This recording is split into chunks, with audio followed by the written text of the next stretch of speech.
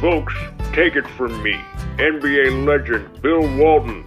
Like all great experiments in American history, the 3 and D Love podcast will revolutionize your life.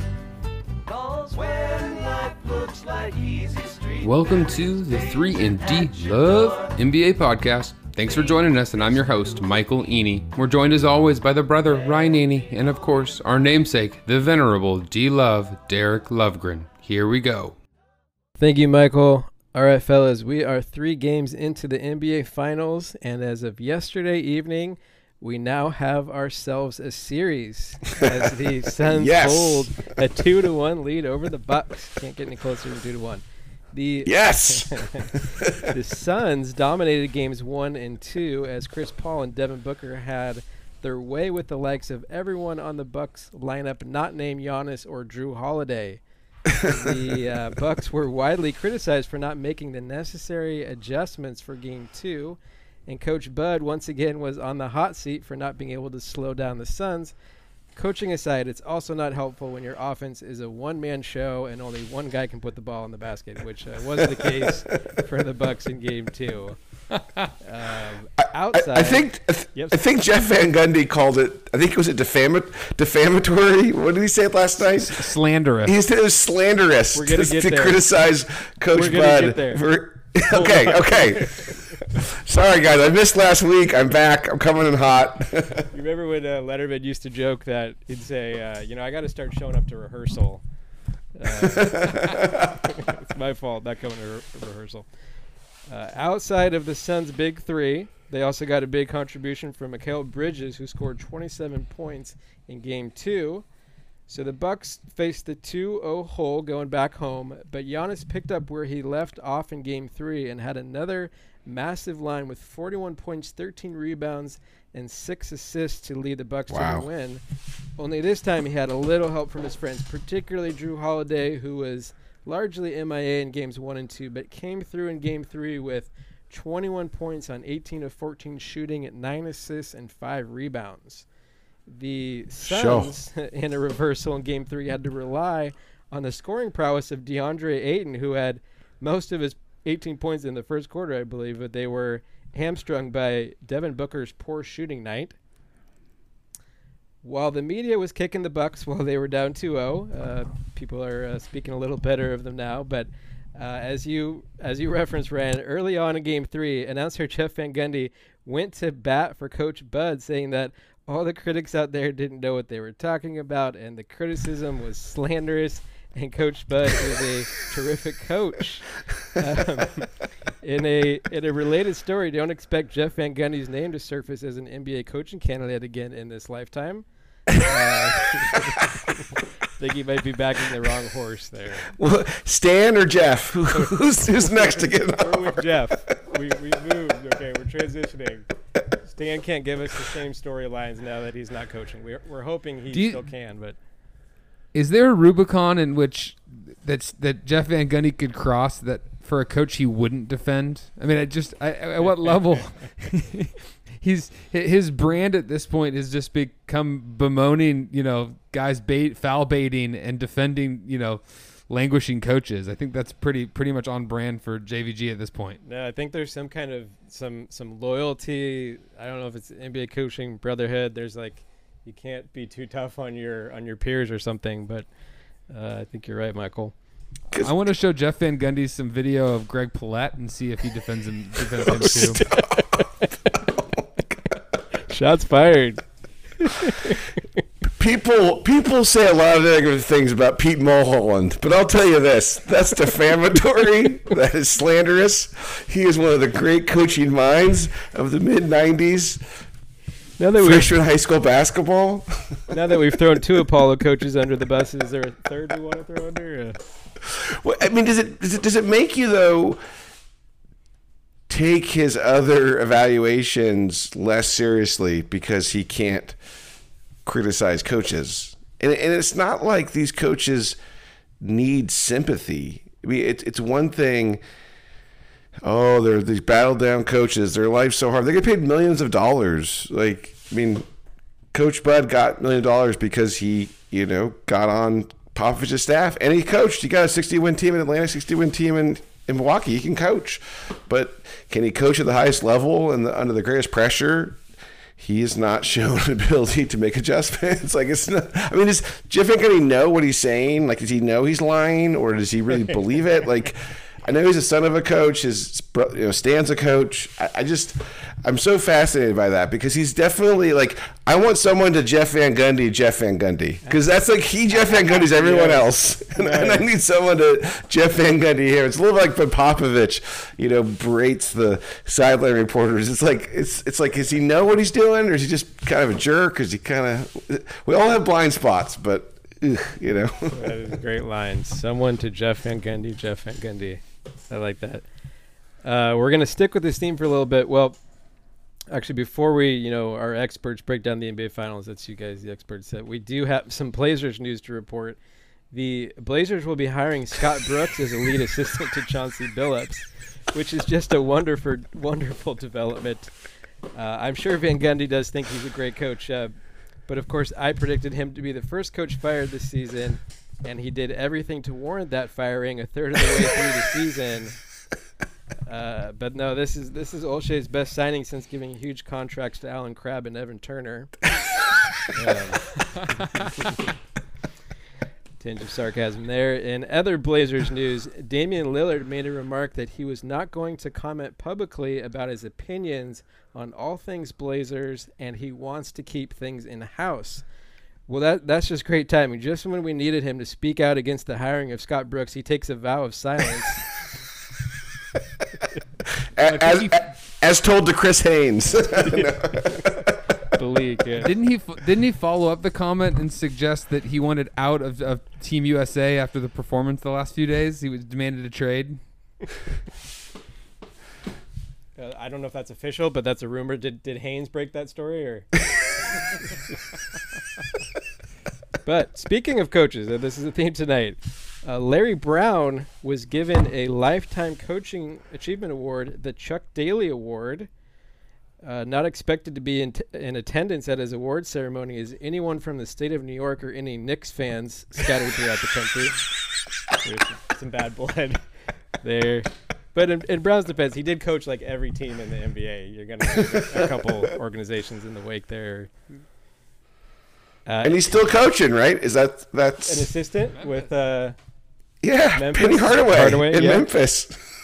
Wasn't that like, I remember he used to say that he wanted to end his career like just coaching some obscure high school team, somewhere in America. Come on, we've heard that before. It's like, I want to just be with the people. I'm gonna be in China. I'm gonna die in China with the people, in the mountains somewhere or something.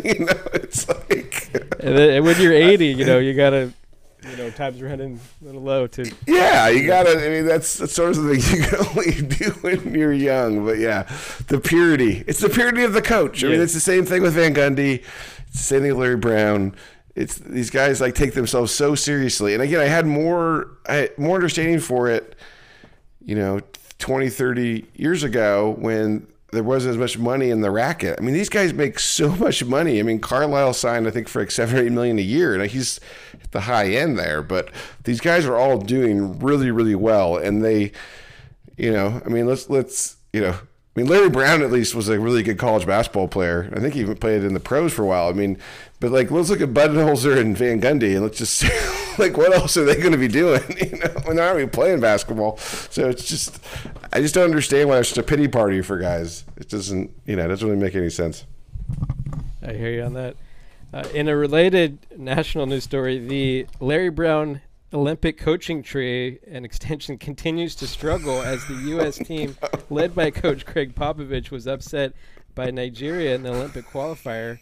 So, guys, I think Kerr, Popovich, Brown, and then Ad Knight, they need to get on a conference call and work out how to teach these guys to box out, close out, set off the ball screens. Lack of fundamentals here, I think. So.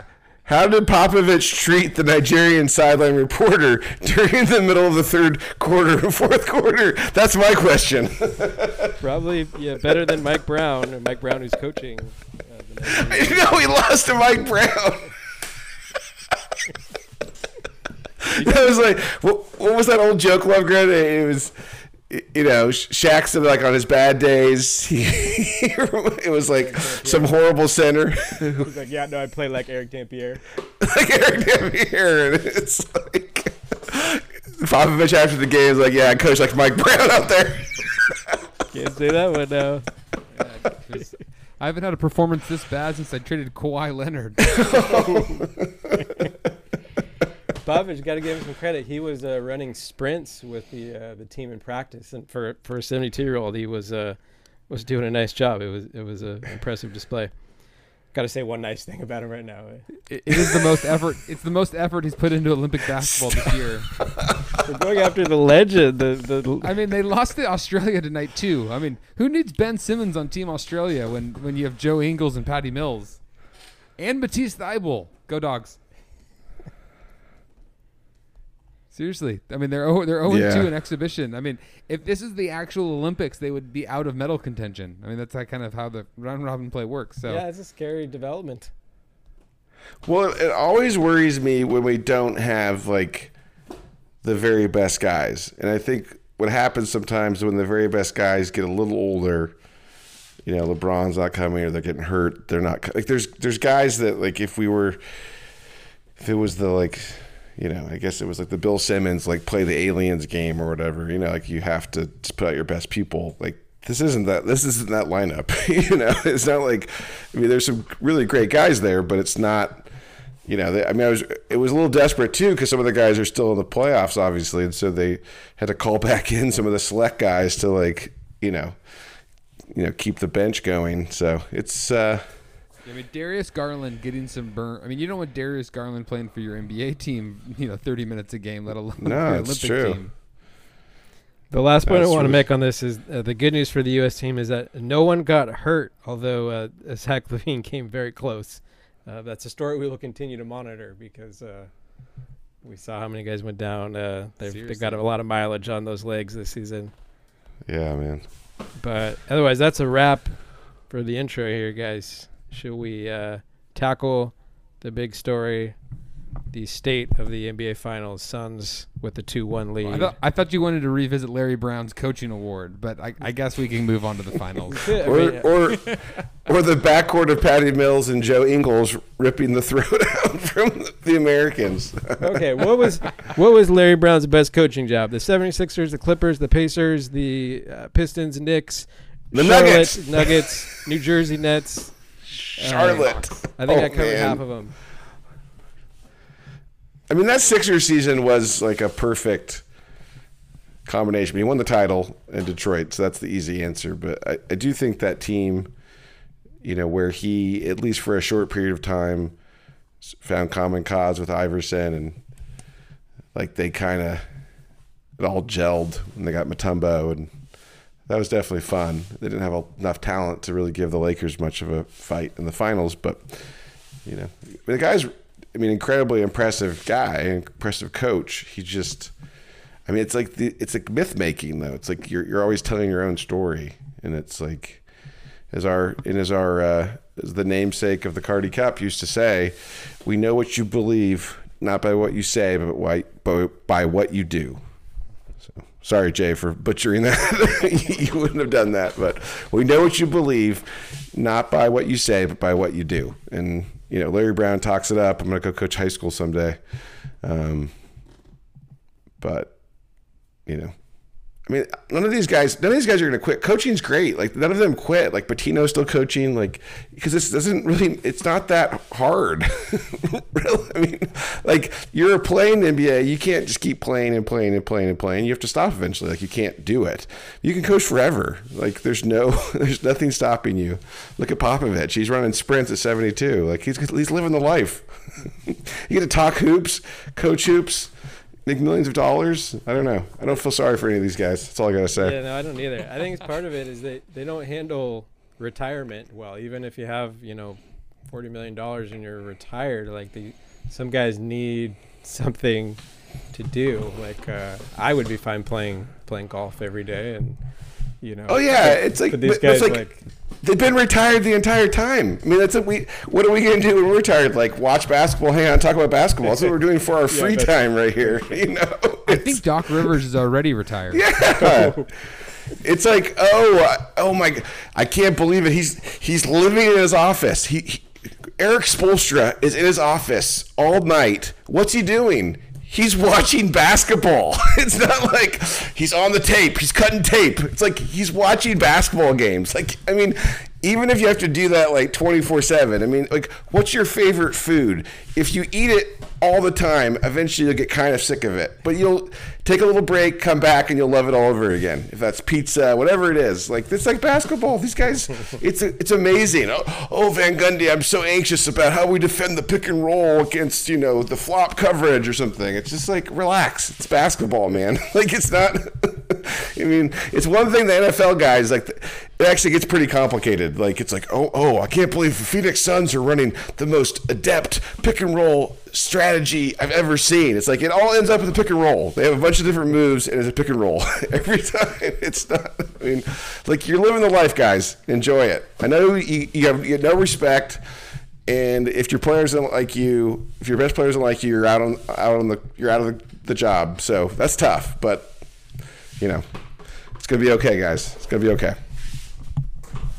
You don't want to revisit the comparison of off the ball screens versus the on the ball screens and pick and roll.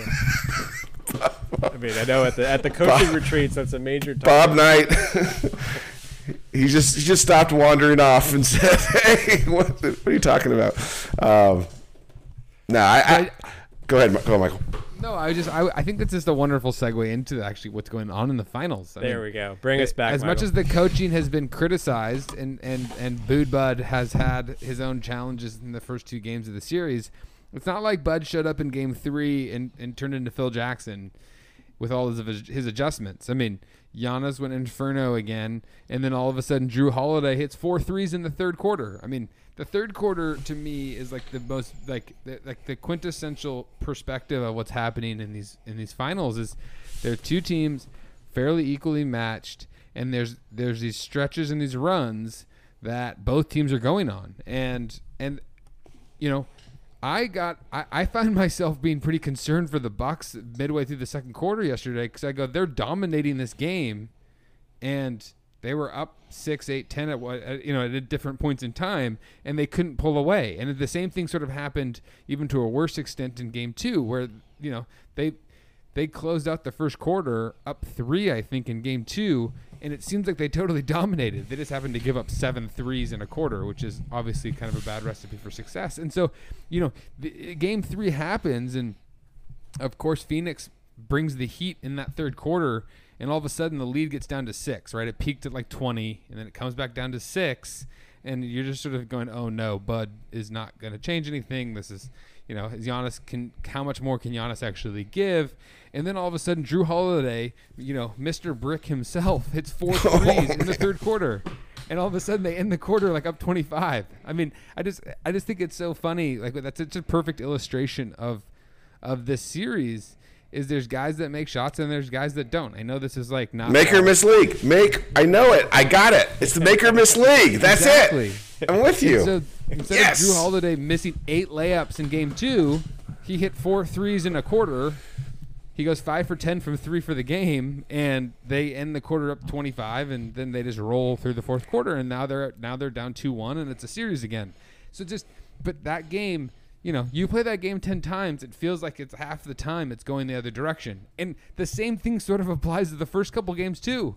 I mean, game 2 particularly, Mikal Bridges misses 3 of his, 2 or 3 more threes, and Crowder misses a couple, and, all of a sudden that game isn't what it was. And I think these things turn on these sort of like unanalytical dynamics. They're just sort of randomness that occurs. And so, as much as the coaches get the benefits, we love Monty Williams' encouraging talk, which is, a fun sort of subplot of admiring, of admiring him as a coach, or criticizing Bud. But like neither of them are necessarily, altering the series in these dramatic ways. Wait, so you don't think the biggest decision Coach Bud made was to reinsert Bobby Portis into the lineup in Game 3 to bring that extra energy, get the crowd fired up? That wasn't the key adjustment, right? Because I don't think he played much in Game 2, right? Watching the game, I did feel like at any moment Portis was going to just clothesline someone. So it definitely brought back a little bit of that 80s, like, because it's just, knowing his history a little bit, you're like, at any point something could happen. And it was, so I don't know if that made a difference. I mean, it is cool. Like, I think what Holiday did, relates to how basketball's changed so much, because he was shooting like pull-up threes. I mean, a couple of them were open, like swung around and he got shots. But in some cases, they were like he was pulling up and shooting threes, which like 5 or 10 years ago was a bad shot. And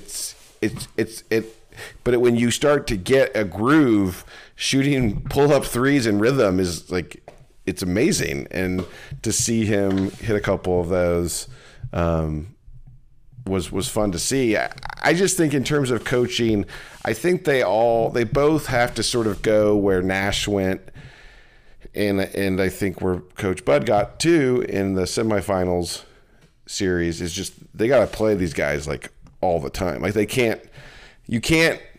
I know Ayton was in foul trouble. I know he gets in foul trouble. He's a big guy. It's harder, but you just got to find a way to play those top guys like all the time. And I know it's like, oh, they don't have Saric now, and it's just like it's the same problem. I mean, Kaminsky is it's a worse version of him, but this is how the game has changed. You can't just hide someone like that out there. Like they just know, and then they're hunting for those guys immediately. So Ayton not playing as much, they don't have the physicality. And I love it. And again, maybe it's Coach Bud, maybe getting through to Giannis. Because again, we don't know sometimes like if the coach is saying the right thing and the players just aren't doing it. Because the coach can't really go out and be like, I told them they didn't do it. And that's the Stan Van Gundy approach, which usually leads to a pink slip in today's NBA. So maybe Coach Bud is taking the high road, and Giannis just says, the old man doesn't even know what he's talking about anymore, and just does his own thing. I thought you were going to say that was the key to Jeff Van Gundy is saying, well, what nobody knows is that no one listens to the coaches. They say all the right things, but the players don't listen. Exactly. It's right here, baby, right here. It's a genius. But I loved seeing Giannis get low post position and decide, I'm going to go, when I have a mismatch, I'm just going to seal them and get low. And I know Monty Cameron Johnson? I'm going to just eviscerate you. Yeah, I mean, Monty was mad about it. And, yeah, that was good. Good effort, him, and good coaching to try and do that. But, I mean that's their advantage is him, Lopez, if Ayton is guarding Giannis, whoever Ayton's not guarding between those two guys, and then Drew against their backcourt. Like, they have to just physically dominate them because the skill level isn't even close. I mean, the Suns have such great skill across the board. They share the ball so well. Like, I mean, it is really tough how they have 4 guys. I mean, the fact that the Bucks have 3.5 guys, really, really tough. I mean, we talk about coaching, but Portis gave him some more, I know, but like the Jeff Teague minutes are just really tough to watch. I mean, he's not good. He has not been good. He was horrible with the Celtics, and then he's playing the finals. It's like, ooh, yeah, it's just discouraging. Another major adjustment. He chose Teague over Forbes. I mean, these are big calls to make. Well, I think when Forbes missed the rim on his first 2 threes in Game 2, he decided to move on with his life. I know, Connaughton airballs a 3. I'm like, it's just proof that you can't have everything, man. The guy was in a dunk contest. I mean, he's from Boston. He was in a dunk contest. It's like, but he can't shoot. So, I mean, he's hot and cold. It's just tough for me to watch because they just don't have the depth of talent. They don't have those alternative guys, secondary guys like the Suns do. But, I mean, Giannis coming back. I mean, I know I missed last week, guys, but I mean, we were all there. I mean, I think D Love texted immediately. Sometimes we don't all watch at the same time, but D Love was like, oh no, it was immediate. And like, I immediately looked up and it was, I mean, we all thought he was done, right? I mean, at least for the playoffs and probably for a year. I thought he was done for a year. I thought he was done. Like, he'd just be done, and they'd be totally screwed. And he comes back. He said, "There's a couple games," and he comes back in game 1, and he's good immediately. And he's just been dominant for 2 games. I mean, this is incredible. Like, what he did to his leg, how scary and horrible that was. I mean, it is incredible. And it's just so fun to see him just be like, I am young. I'm Charles Barkley. I'm Shaq. I'm just gonna like just house people. I'm not gonna try and like. He has finesse. He has skill, but I'm just gonna like house people. It's fun to see. I think the key moment there, the Superman moment, was after he went down in the game against the Hawks. Is that he was able to walk off the court by himself, and then at one point he actually attempted. Yeah, he wanted to come play. But then he wanted to play. Right, but you didn't know if there was still like structural damage there. And obviously, I think those tests revealed that there was something supernatural. No. He doesn't have these tendons or ligaments. We couldn't find any evidence of them. How did his leg do that? It's just made of rock. I mean, it's like, I think they said it's like hyperextending a knee. I was reading at the time is not like an actual, like, it's not the injury. It's like what happened to your leg and then your knee, and then like the injury is what like results from that. And like he had a hyperextended knee and basically no injury. I mean, that is crazy. I mean, crazy. And the way he plays, and they come back and go 40-40 back to back. Yeah. In the finals. How much more comfortable he's progressively gotten in each game. I mean, that first game back, I mean, he had 20 points, I think 17 rebounds, but he wasn't Euro stepping. He wasn't really he wasn't playing with, you know. Let's just say that. Let's just put the point though. He came back from what we thought was a like career-altering knee injury, and 2 games later comes back and goes for 20 and 17 in game 1, and we're like, I mean, that's just Giannis perfectly encapsulated. It's like, I don't know, 20 and 17, man. That's what's insane. No, so good. I just want to, for the record, say, I mean, there's been a lot of conversation about Giannis, about his capability set, about, you know, whether he deserves the 2 MVPs. I mean, what he's doing now is absolutely astronomical. But let's not kid ourselves that this was always what he was, and the critics were sort of wrong. I mean, we were sitting in the middle of the second round of the Eastern Conference playoffs, and we were talking about Giannis and Ben Simmons in the same conversation about guys who we just sort of, they were who we thought they were, right? They had intrinsic limitations. And something changed in the middle of that series against the Nets where Giannis decided to go inferno. And he's basically just been dominating people ever since then. And not to say he wasn't having a great playoffs before that, but he had these limitations. I mean, the amount of times I saw him just plow over guys in the first half of that Nets series, and then something just changed where he angles his body better, he catches the ball in better positions. He sort of he accepted that he didn't need to always be an ISO player. He's playing much smarter. Yes. In terms of he catches at the nail, he catches at that left elbow extended, he catches at 14 feet where he can do this little crab dribble or this drop step, and he still gets some of his little flip shots that, again, the better he gets at those, the more deadly he's going to be. But he's just playing so much more effectively. It is a real difference. Like, I want to make sure it's known that, like, it's not just binary, it was or it wasn't, and some people were wrong and some were right. I mean, it's crazy to see the way his style of play has changed from just 3 weeks ago. I mean, these are the changes you see in players where they go away for the offseason, or it's over a series of off seasons. You're like, oh, Joel Embiid 2 years ago just played in the post, and now he's like a devastating mid-range jump shooter. Like, that took multiple seasons. Now all of a sudden Giannis went from like just, you know, a snowplow basically trying to just crush guys to now he has some finesse, he has some moves. You know, again, he's still not going to be the craziest skilled player. He doesn't need to be, but he's brought things to the game that has made it so much easier for him where he's not, I think the biggest change is he's not dying of exhaustion just trying to get to 30 points. And that's always limited his minutes, is he's like huffing and puffing all the time. And he has to have these how does that sound? How does that? No, but wow, I just, for a guy who's like the best athlete in the NBA, it always sort of astounded me how tired he would get but you watch him and you realize how hard he was working offensively. And now that's the Coach Bud propaganda, though, a little bit, right? I mean, it's like, oh yeah, he's exhausted. But it is coming more easily. I mean, watching him score in these spurts. No, it's a great point. He's kind of like, oh, we have this 5th grade basketball team, and we have a dude who's like, so he's like, he can play outside and dominate, but if he actually just was like, I don't care, I'm going to run people over and not care that people are like, look at that big bully kid, Grant Pouget, bullying people over left and right, and just says, I'm going to town on these guys, I don't care anymore.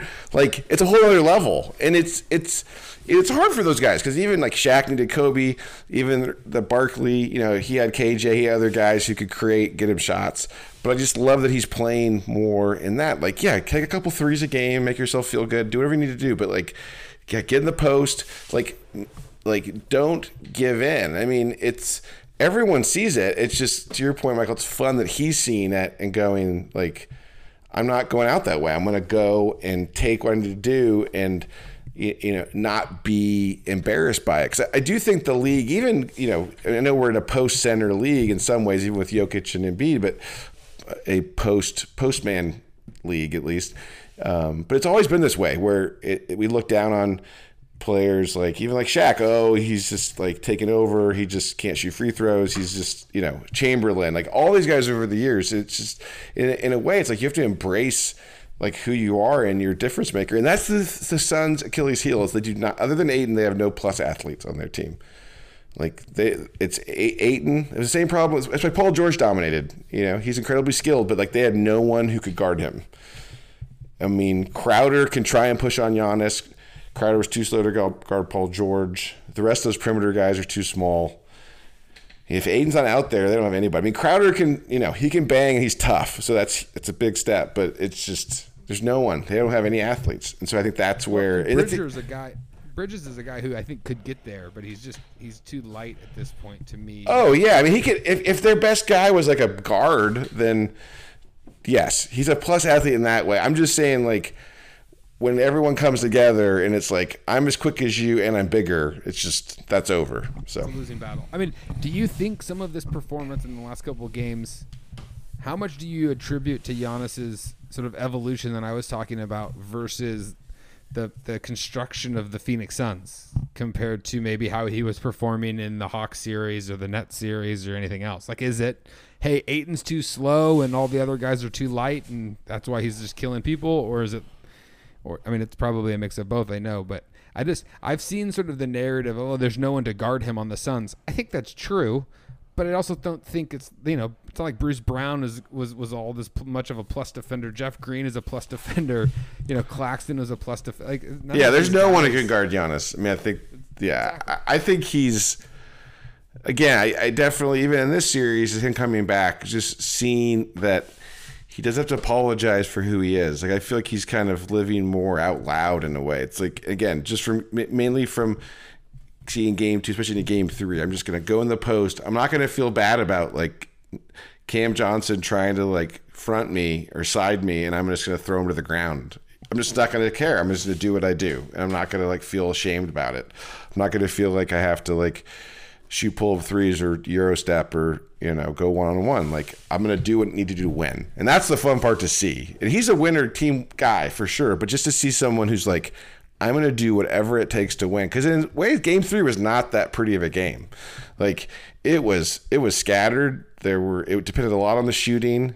It wasn't a lot of great basketball from my perspective, but it was like, those guys were in it. They were competing. It was a Jeff Van Gundy dream game. It was like they were all hedging and fighting and scratch and clawing and do whatever it took to win.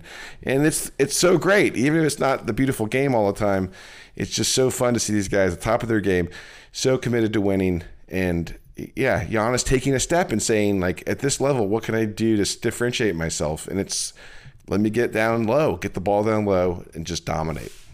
I think the turning point for him, looking at it from the psychological perspective, is when he had multiple air balls in one of those games I forget which. I think it was round 2.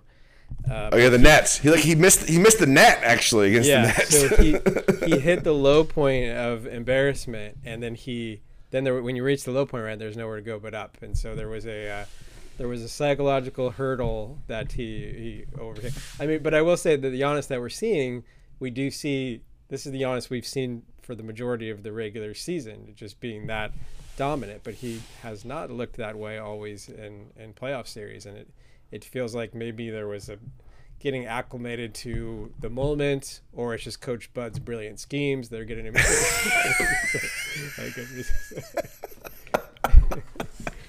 But there's some kind of hurdle he may have overcome.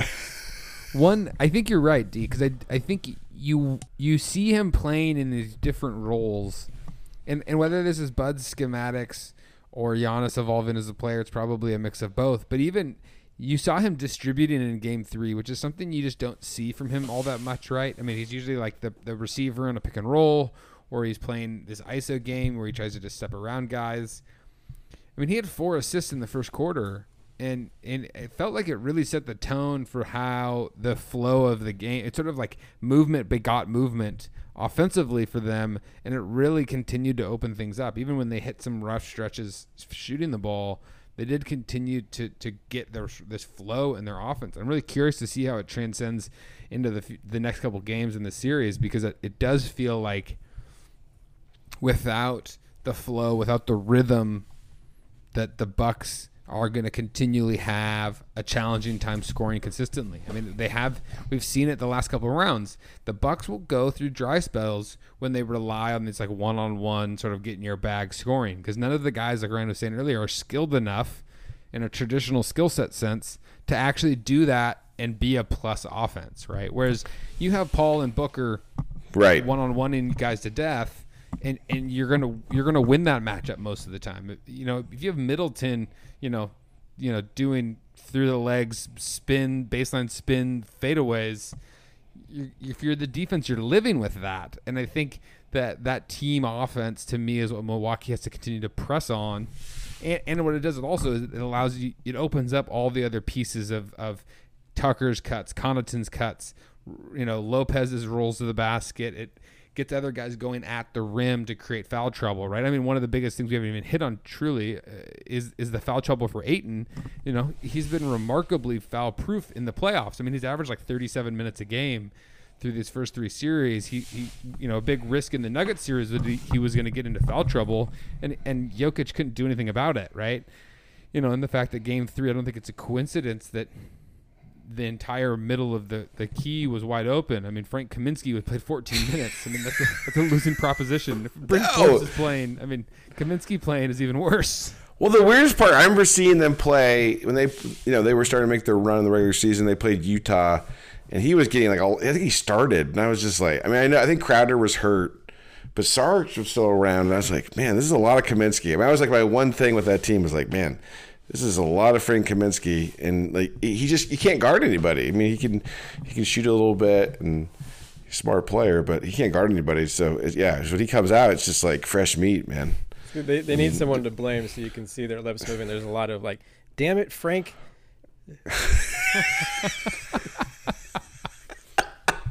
That's a CP3. That's CP3, man.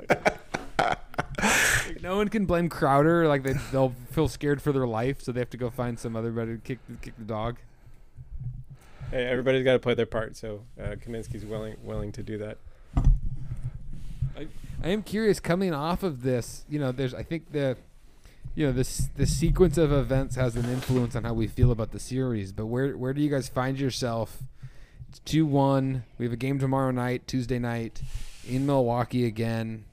Do we feel like it goes 2-2 and it all of a sudden becomes a best of 3 going back to Phoenix? Is every game sort of a toss-up, and kind of who knows? I mean, where do you guys find yourself? I think where the rooting interest lies, but in terms of objectively, does this go the distance? Where do you guys find yourself?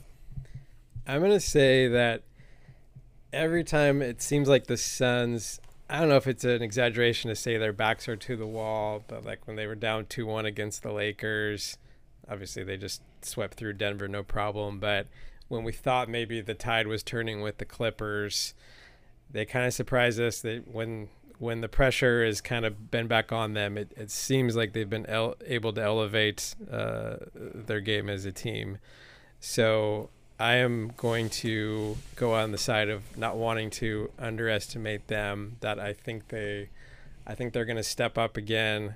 I think we have seen this element of, I guess every team can be streaky at times, but I just feel like the Bucks are a little more susceptible to that with the ebbs and flows of how well Drew Holiday and Middleton are playing. So I think it's a tough call. I mean, you and I talked about it last week, Michael, that we could be in for a really good series here, and it's going to be very interesting if it is 2-2. But I'm going to say that I'm inclined to predict the Suns to win Game 4. And then subsequently win the series, of course. Yeah, I don't want to overreact to the result. I mean, I think Game 2 was close too. I think, as Michael, you may have noted earlier, it wasn't like that could have cut the other way in some ways too. But I think for the Suns, Aiden's foul trouble, not play as many minutes. Booker played really bad and obviously didn't shoot very well. So kind of feel like we'll see a bounce back from those guys. It's unlikely like Booker will shoot as bad and Aiden will play as little as he did because of his foul trouble. But I do just get worried with them about their lack of athletic ability, lack of imposing athletes, because like the game, it felt like a Portis game a little bit. It was like rough. I felt like people were gonna, tempers were flaring and tensions ran high, and I think that favors the Bucks. The biggest problem with the Bucks is just the guys who are getting lots of minutes. I mean, like PJ Tucker's and Pat Connaughton are both playing 30 minutes. Portis, is playing and probably should be playing more relative to the group they have in some ways. But Jeff Teague's getting like 14. There's just not a lot there outside the three guys and kind of half Lopez. So that's what concerns me. But I guess it's hard for me to separate my rooting interest in the Suns from my prediction, but I do think they'll bounce back in Game 4, and obviously if they can win that, then they're in the driver's seat. Yeah, it's certainly going to be an interesting stretch run. I mean, I think I find myself leaning Milwaukee because I just don't know ultimately what Phoenix is going to do with Giannis. I think if Giannis can sustain any semblance of consistency around what this ridiculous 2-game stretch he's put together, I just think that's going to continue to spell problems for Phoenix, and what it's going to continue to do is open up more and more offense for Milwaukee, and you assume the other guys will start to get going, even with their own limitations. When you have such a dominant offensive player kind of attracting that much attention, I can't imagine that PJ Tucker, Pat Connaughton, even the Middleton and Holiday, they won't perform better than they would have otherwise. So I think I find myself leaning Milwaukee. I think Drew, has actually made those guards' lives pretty challenging. Yes, I agree with that. I think outside of going 10 for 10 from the free throw line and then in Game 1 and then making half his threes in Game 2, I think he was 7 for 12. I mean, Booker has had a tougher series. I don't think that's a surprise to anyone if we had thought about what the series is going to look like coming into it. But I don't know what a bounce back looks like. I mean, I think you allude to it. He's such a good player. I think he has it in him, certainly. But it looks like Game 2, right, where he's hit some threes. I think that's what. Yeah, I mean, he was, I think, 12 for 25 or something. He was 7 for 12 from 3, and all of a sudden he has like a wonderful game. Whereas I think he was like 8 for 25 or 8 for 24 or something like that in Game 1, but he had 10 free throws. And so again, he's creating efficiency there. And it'll be a curious thing to see how the game is going to be refereed. If the Bucks can continue to go some bully ball and really muck it up a little bit, and if that results in Booker not getting to the free throw line as often, or if Milwaukee sort of caught on to some of his gimmicks in terms of drawing fouls, if that results in him being a little less efficient offensively. Again, I think collectively that is where I have some concern for them over these next several games. And again, I tend to try to default to who's the best player in the series, and it's unequivocally Giannis at this point. I mean, even offensively, Phoenix at a point in Game 3, I mean, you saw there's multiple instances where they kind of dumped the ball down into Ayton, and that's something they hadn't done very much in the playoffs. They've really relied on their sets and their two guards. And they just didn't really have a lot of answers, and you kind of wonder, are they looking around kind of thinking, what does this look like? I mean, I don't want to overemphasize sort of the legacy of all of this, but it does feel like it's going to come down to what CP can do, and if he has the legs at 36 years of age to really be the guy who makes the engine go, because they're so good. I mean, they're so good when he's playing. I mean, that third quarter comeback, I think Van Gundy mentioned it on the broadcast, but that entire third quarter comeback where they were just getting whatever, I think they were 9 of 10. 9 of 10, it was crazy. From the field at one point in the third quarter. Yeah. And then Paul sits down, and all of a sudden, like, the barn doors fly off. I mean, it's just, how much can Paul stretch? I mean, you talked about this with the Bucks, Ryan. Will Bud play them the extended minutes, especially the 3 stars playing them the 40+? And will Monty do the same? There's a lot of young guys on the Suns, but the most important guy is Paul, and I don't know how comfortable you are stretching him to that length. I mean, what kind of exposure are you creating in terms of injury and fatigue and consistency for a guy who's 36 versus, when you stretch DeAndre Ayton, it's a little different conversation, right? He's like 22 years old. So, long way of saying I think I lean Bucks at this point, but, it ultimately, I think, is going to come down to very make or miss on this thing, because these teams are they're so similarly. I think they're very similarly skilled, and their flaws sort of complement each other, and so that each game can kind of be unique in its own right. And I would argue that as much as Paul needs to play big minutes, and we've sort of already alluded to this, but how critical it is for Ayton and particularly to stay out of foul trouble, which he had done a really good job of, I feel like, since even round 1 against the Lakers until last game, and then we saw how devastating it was for the Suns to miss him for any type of extended minutes. Like you said, Ryan, I mean, he's the only one that can be a defensive presence down low and at least slow down Giannis. I do have to say, on a side note with Ayton, when he maybe just develops like one more post move and he perfects like that 15-footer, he's still got some scary upside as a player, and I don't think he's ready to carry any offensive load. I mean, that first quarter was more of an anomaly. He can score, and they need him to have some, but he's obviously, they're not expecting him to score 18 points or more per game, but obviously he's got to be the anchor defensively, because the Cam Johnson, Torrey Craig, Crowder front line is just is not going to get the job done, as we've seen. I mean, the amount of times that Cam Johnson finds himself switched onto Giannis 8 feet from the basket, it has to be traumatizing for Cam Johnson at this point. He gets put in the basket like every single time it happens. And Ryan, you said this earlier. I mean, Monty complained about the foul calls at a certain level, but I mean, isn't that sort of the Phoenix's like strategy in some ways? It's like every time Giannis gets the ball in the paint, you just foul him and roll the dice that he's not going to go 13 for 17. I mean, I think that's kind of what they have to do, and if that's the case, then you're always going to have this, substantial difference in terms of free throw attempts. I mean, with one guy's averaging 17, he lives at the freaking rim, and Cam Johnson can only do so much to limit it. I mean, what they need to make sure when they do foul him is that he's not making the layup too, because that happened several times last night, and that obviously defeats sort of the purpose of that strategy. Yeah, and I think in terms of strategy, and I mean, they're stretched defensively on the perimeter.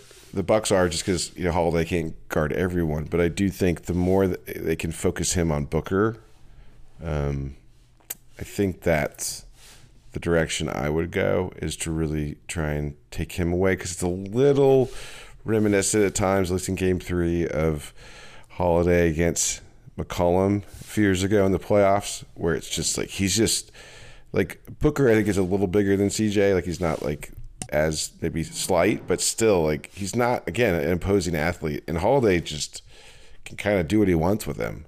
And so I would just say Holiday, like just make Booker have problems, and then let's just let Chris Paul go for 40 and see if his legs give in or give out. Like let him do his thing, and maybe it's unfortunate that they don't have the roster where they can put Giannis at center and have sort of. I mean, I guess you could put Tucker in there and Connaughton to a certain degree, but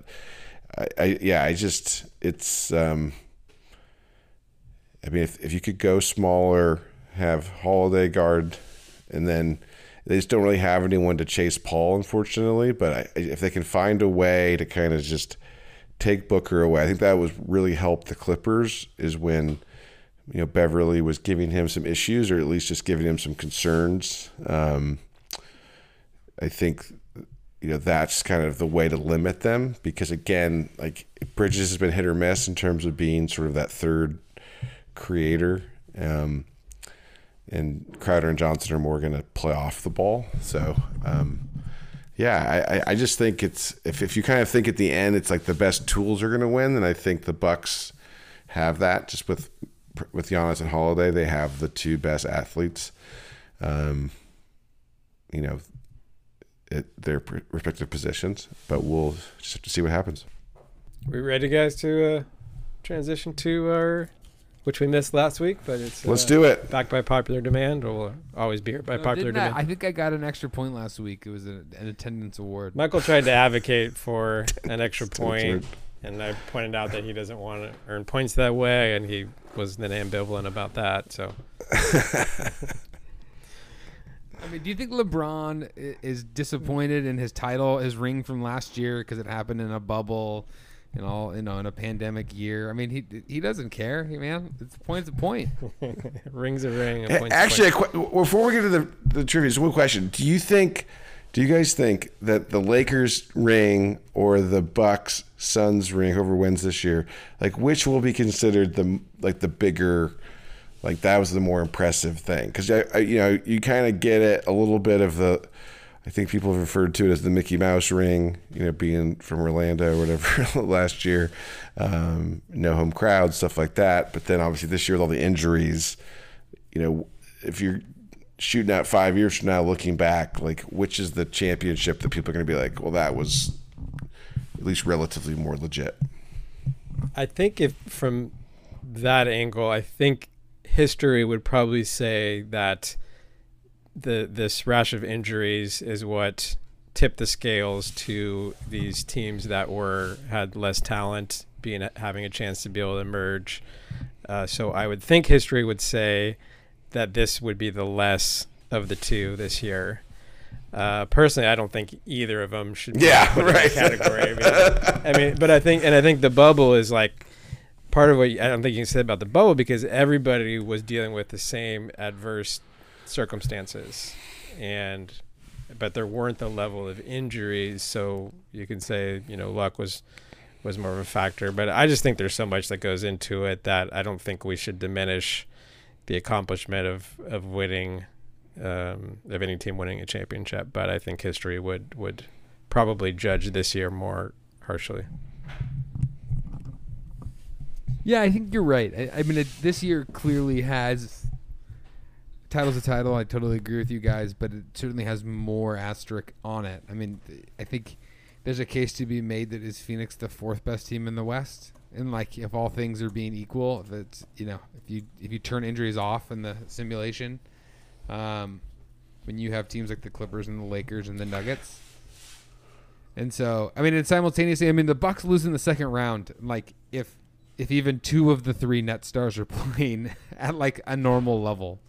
So I think if we look back, there's certainly dynamics in play that have caused Phoenix-Milwaukee to be the finals matchup. And honestly, it's been a great matchup. I think it's been actually a pretty fun finals so far. And there's a lot of fun narratives, watching Giannis kind of fight for his first title, sort of ascend, watching Paul have this shot at the end of his career. I mean, it's tremendous. And so I'm glad it's worked out the way it has. It's really fun. But I do think you're going to have sort of bigger questions on this season than you would kind of last year. Now, in 20 years, people may forget that all the injuries happened, and you'll look at just the bubble season being as weird as it was. And so maybe that's the way it's perceived. But again, I do think, I'm an advocate that like Bud should get fired even if they win the title. So, I would say maybe there's probably should be an asterisk on this title just because of the way, all the injuries have happened. It's just pretty wild to me that Jeff Van Gundy's going to egg your house and I think he will. your tires.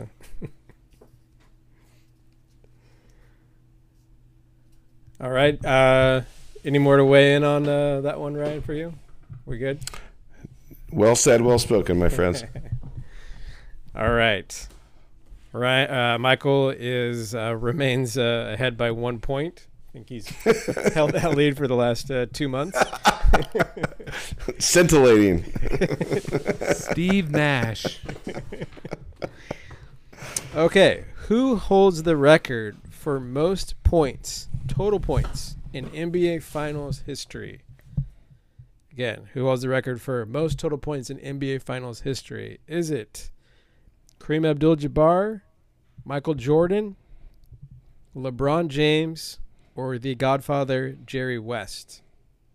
Most total points.